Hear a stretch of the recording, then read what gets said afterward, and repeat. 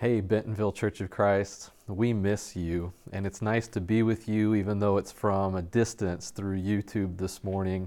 We are praying for you all and hope that you're doing okay this week and getting by. And I just want to start on this note. Jesus offers us peace. So if you hear nothing else today, Jesus offers peace to you. I'm reminded of John 14 when Jesus said to his disciples, "My peace I give to you, my peace I leave with you." And in John chapter 20, after the resurrection, when he comes back to them again in their locked room, and they're alone, and mysteriously he comes in and he says to them, "Peace, peace with you." And then he breathes on them and says, "Receive the Holy Spirit," which really doesn't follow CDC guidelines, but whatever Jesus needs to do to give the Holy Spirit, we'll accept, right? So the peace of Jesus be with you today.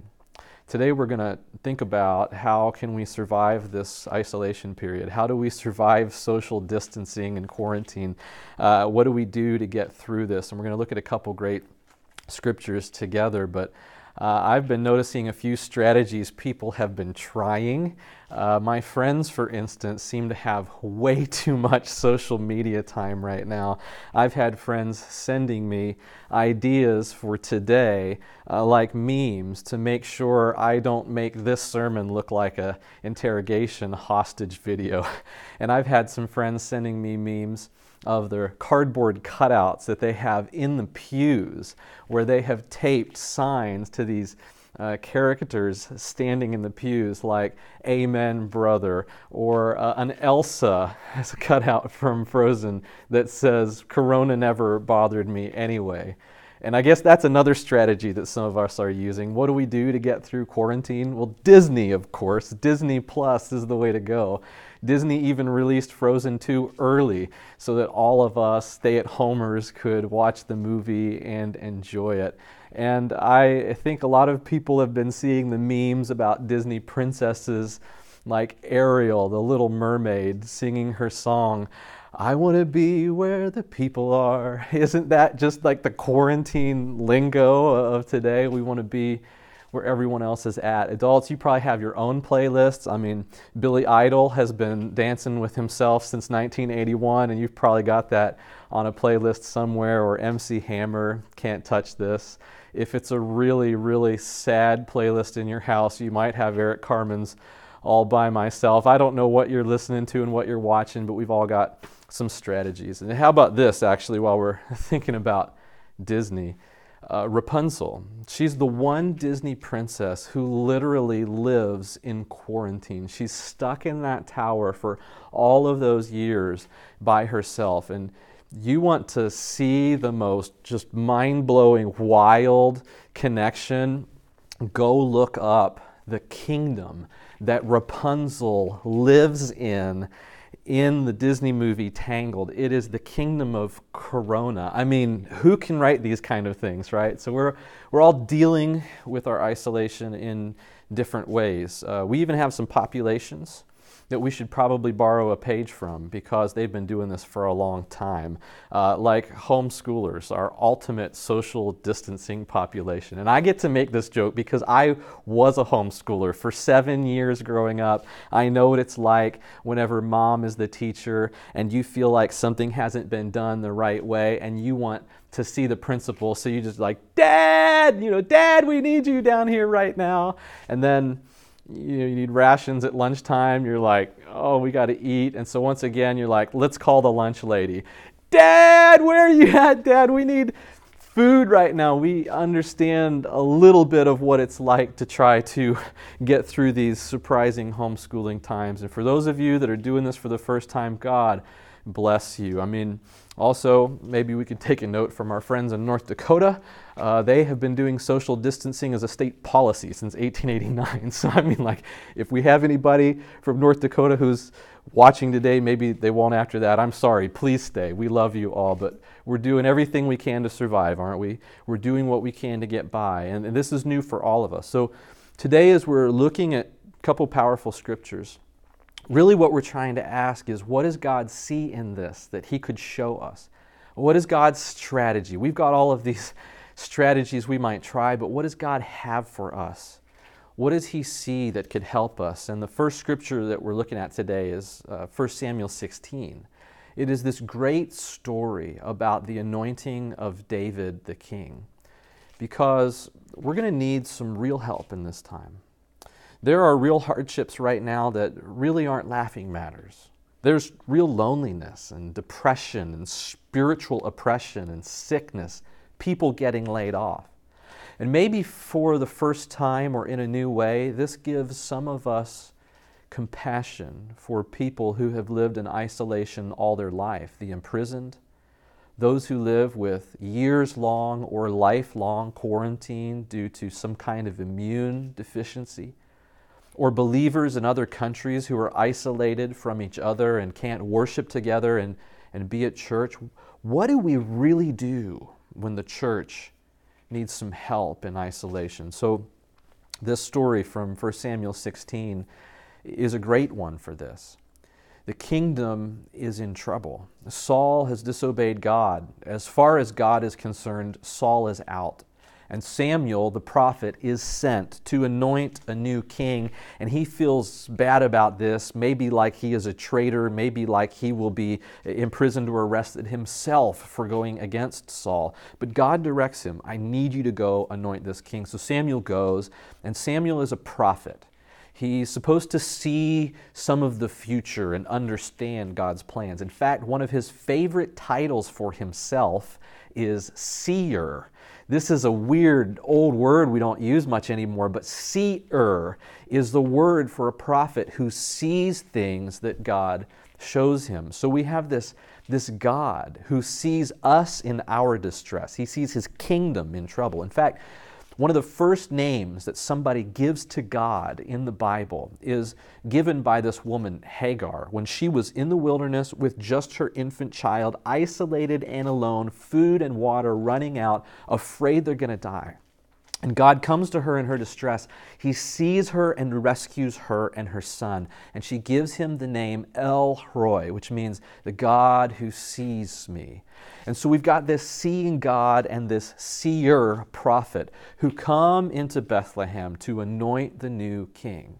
And the first one of the sons of Jesse that God passes in front of Samuel the seer is Eliab, the oldest, the tall, handsome son. And in verse 6 of that chapter, we read this. Let me read it to you. When they arrived, Samuel saw Eliab, and he thought, surely the Lord's anointed stands here before the Lord. He sees this good-looking, handsome, strong guy. He thinks, surely this is God's anointed. He's looking at his appearance. But the Lord says to Samuel, one of the most piercing scriptures in all the Bible, do not consider his appearance or his height, for I've rejected him. The Lord does not look at the things people look at. People look at the outward appearance, but the Lord looks at the heart. And so, in stunned silence, Samuel has to ponder, what does this mean? What is God seeing? He says to Jesse, send the next son. So they send son number 2 and number 3 all the way down the line until 7 sons have passed in front of him, and none of them God has picked. So Samuel asks a question that must have come from faith. Do you have any other sons, Jesse? Is there anyone that you haven't presented before me today? Yeah, there's one more. There's David. He's off in the fields by himself. He's the smallest, the littlest, and the least. He's not even thought of by his family as deserving an appearance in front of the prophet of God. And yet, Samuel says, we'll stand here and wait until he arrives.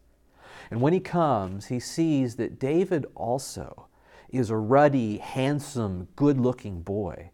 You might say that he was a good looker. In fact, the Hebrew words about David say he has beautiful eyes. Does that mean that his eyes were just piercing to see, or does it mean that he had eyes that saw beauty? Because remember, he is the poet of Israel. He becomes the king who writes these great psalms of praise and repentance and lament.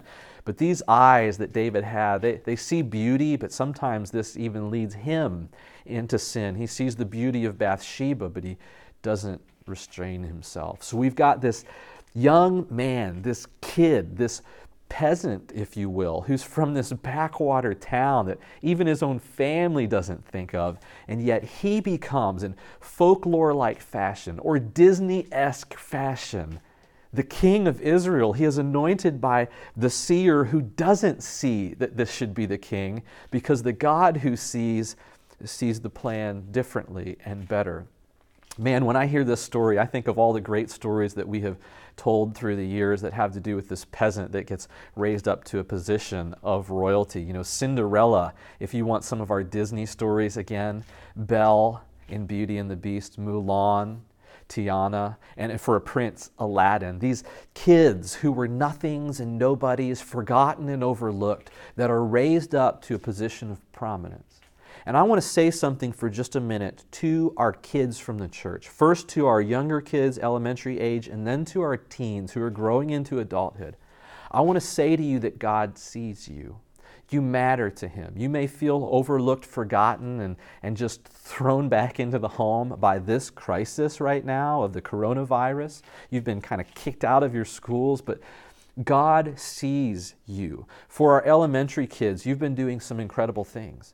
You've been writing letters to our elderly. I have seen that some of you have been making FaceTime calls to our senior citizens and encouraging them where they're alone in their homes or their apartments by themselves. God bless you for that.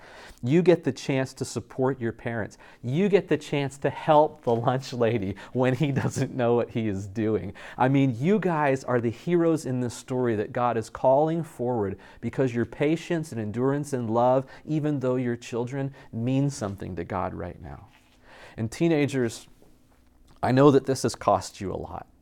Missing out on being with your friends. For those of you who are seniors, missing out on this last semester of making memories at school with your people before you graduate is a really high price to pay. And I just hope that you know that we see you and love you. Ben and Nika are doing such wonderful work with you all together, rising up in faith. We see this all the time happening in important ways in our church. You help your siblings with their schoolwork at home right now. You're doing errands and things around the house for your parents to try to keep the peace there. And you're even loving your friends by keeping distant from them. As hard as this is for you, we see you guys and we love you guys, and we just want to say, don't give up. You see, here in this story of Samuel anointing David, we have one of Israel's greatest prophets and their greatest king. But only God can see the path forward. The prophet and the king don't see it. So if we're struggling because we can't see where this is all going, we don't need more action or a bigger plan, but a bigger vision of the God who leads. Where is He leading? Where is this all going? We don't know. He is the seer. God is the seer. And 1 Samuel 16:7 is a confession. Man looks on the outward appearance, but God looks at the heart. It's a confession, a statement of truth about God. But it smells like repentance. It smells like repentance that admits, I thought I saw the right way to do things. I thought I saw the way forward. I thought I knew what was in my next week, in my next month. I thought I knew how I had mapped out and had planned what God was going to do with me this spring and this summer. And now I realize I don't see. And so in repentance, we always say, it's not about what I thought I saw. I'm changing my mind to trust God's bigger plan, His leading, and His vision. We need a guide. We need a God who can guide us through times like this. And David, with the beautiful eyes, wrote a psalm just for this occasion. Psalm 23, one of the most famous and majestic psalms in all the Bible, that talks about God as our shepherd, caring for us, feeding us, leading us into green pastures and beside calm waters. I just want to read this psalm for us this morning, but read it from the Message translation. It sounds a little different in Eugene Peterson's poetry, but it's impactful. Listen along with me for a minute. God, my shepherd, I don't need a thing. You've bedded me down in lush meadows. You find me quiet pools to drink from. True to your word, you let me catch my breath and send me in the right direction. Isn't that what we need right now? A moment to compose ourselves, to catch our breath, and for God to guide us and direct us again. But some of this is frightening. Some of it is scary. Some of our friends have lost their jobs. Some of them are sick. And it feels like Death Valley, the shadow of the valley of death. So even when the way goes through Death Valley, I'm not afraid when you walk at my side. Your trusty shepherd's crook makes me feel secure. You serve me a 6-course dinner right in front of my enemies. You revive my drooping head. My cup brims with blessing. Your beauty and love chase after me every day of my life. I'm back home in the house of God for the rest of my life. Eugene Peterson translated that famous psalm. You see, we still have needs. We need a God who leads forward, and we have needs in the middle of this time that only God can really address. And these are different for each person. I don't know what they are for you. Maybe you're spending some time in your stillness thinking about what they are. You might begin to sense God saying some things to you as you sit in some quiet time and some prayer with Him over these coming weeks. For instance, do you feel lonely at home? Some of us might feel crowded at home. Do you feel restless, like you're over-accomplishing, trying to do too much, or under-accomplishing, you don't have a plan? In each of these ways, what is God saying to you as you sit with Him in prayer? What is your shepherd God saying to you? How is He feeding you? How is He leading you to quiet waters? How are you eating this 6-course meal in front of your enemies? Because there are enemies across the table from us, but they are not the enemies that we suppose. Sometimes we think it is the parent or the child that is driving us nuts, but these are not the enemies. Sometimes we think it are the officials who caused us to self-quarantine like this, but it is not the officials. The enemies are these spiritual burdens called loneliness and crowded and burdened and afraid and restless and irritated and impatient. It feels like they are catching you, like they are going to weigh you down. But the truth of this psalm is that through prayer, those kind of spiritual enemies quickly get winded and they fall behind.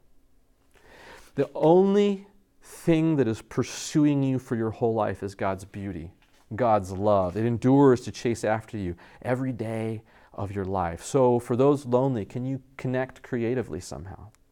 Can you be the one who sponsors a Zoom meeting for your small group or calls some people on FaceTime to check in? For the people that feel crowded, maybe this is a moment for you to find your quiet waters. You've been needing to set down Twitter and to read a novel instead. For the restless, is there a project you've been meaning to get to? Could you create a new one? Get some seeds, plant a garden, grow some vegetables, be part of fixing this problem of grocery shortage. What can you do in your setting? What is God saying to you? And don't become too burdened by this. I've seen the memes on the internet that say things like Isaac Newton discovered gravity while he was in quarantine and Shakespeare wrote 150 sonnets. Just don't put that kind of pressure on yourself, but sit in the presence of God and ask Him for His faithful sight and vision, for His leading in your life. What is He doing through you? How is His love and His mercy chasing you down at this point in your life? See, we need the God who gives sight to us because we don't see as well as we ought to. I've got a prayer that maybe you'll pray with me today that is a prayer for God to give us sight. It's short and it's simple. Let me say it once and then you can repeat it with me. God who sees, have mercy on us. God who sees, give us sight. Would you say that with me one time? God who sees, have mercy on us. God who sees, give us sight. Let's do it one more time. God who sees, have mercy on us. God who sees, give us sight. There's a story in the Gospel of John, chapter 9. I hope you'll read the whole chapter this week. Make it your reading plan for Monday. Jesus comes to this man who was born blind, and his followers ask him, was this man the sinner or were his parents the sinner that he was born blind like this? And Jesus says, no. Neither this man or his parents sinned that he was born blind, but this is that the glory of God could be revealed in his life. We have, in moments like this, an opportunity to ask, what is the gift of sight that God is giving us now? How is God going to reveal His glory in our lives? It's easy for us to lay blame. It's easy for us to ask, what went wrong here that we have to be socially distant for so long? Who was unprepared? Who thought this was a good plan? God would say, No, no, no, no, no. Let's not look to lay the blame. Let's look for how God is glorifying himself in this moment. What is he doing through the sons and the daughters of God to make a difference in this world? For instance, what gift of sight does God want to give you now? How would he open our eyes? Is this the chance to slow down? The chance to breathe a little? Is this the chance to save some money instead of spend it? The chance to write a long letter instead of just sending a text message? Is God saying to you, this is the time to appreciate what it means to have our daily bread? Give us today our daily bread, we pray. And God says, now I'm going to be glorified because you're going to understand a little bit better what this means. Is God giving us the sight to learn appreciation for every group dinner, every concert, every ball game, every worship service that comes when this social distancing is over? Is God not giving us new insight into how much those times mean in our lives? He's giving us appreciation for our educators, for our nurses. He's giving us appreciation for our grocery workers in new and profound ways that maybe we didn't see days ago. But now God, who gives sight, is helping us to see. God is helping us to see that we can prioritize others. In fact, maybe he is putting our do unto others to the test. Do you see how God might be testing us to see if we love others at a time like this? Do we see our isolation as an act of love? Because it is. We're doing what we're doing for love. We're tempted to say something like, if we were faithful, we would go to church. If we were faithful, we would just trust that God wouldn't give us coronavirus. But God has revealed to us how we can serve each other at this time. God has spoken a word from eternity through the science that he's given us to say, the way that you can help each other at this time is slow the spread. Love each other, be patient, and go to your homes for a little while. Blaise Pascal famously said that all of the problems of the human race could be settled if man could just learn to sit in his own room for a little while. Maybe God is saying to us now, do unto others as you would have them do unto you, means to love each other through the separation. We're doing what we're doing based on love and based on faith. And this is, after all, the one time that we get to save humanity by sitting on the couch and watching television. I mean, guys, let's not mess this up. In our stillness this week, we get to ask, what would you make from this, Lord? What would you have us to do? What do you see that we are blind to? How would you change us? God, what would you have us think about differently? When this is all over, Lord, where do you want me to be? I'm going to ask you to pray it with me again 3 times. God who sees, have mercy on us. God who sees, give us sight. God who sees, have mercy on us. God who sees, give us sight. God who sees, have mercy on us. God who sees, give us sight. The Lord bless you and keep you. The Lord make his face to shine upon you and be gracious to you. The Lord turn his face towards you and give you peace.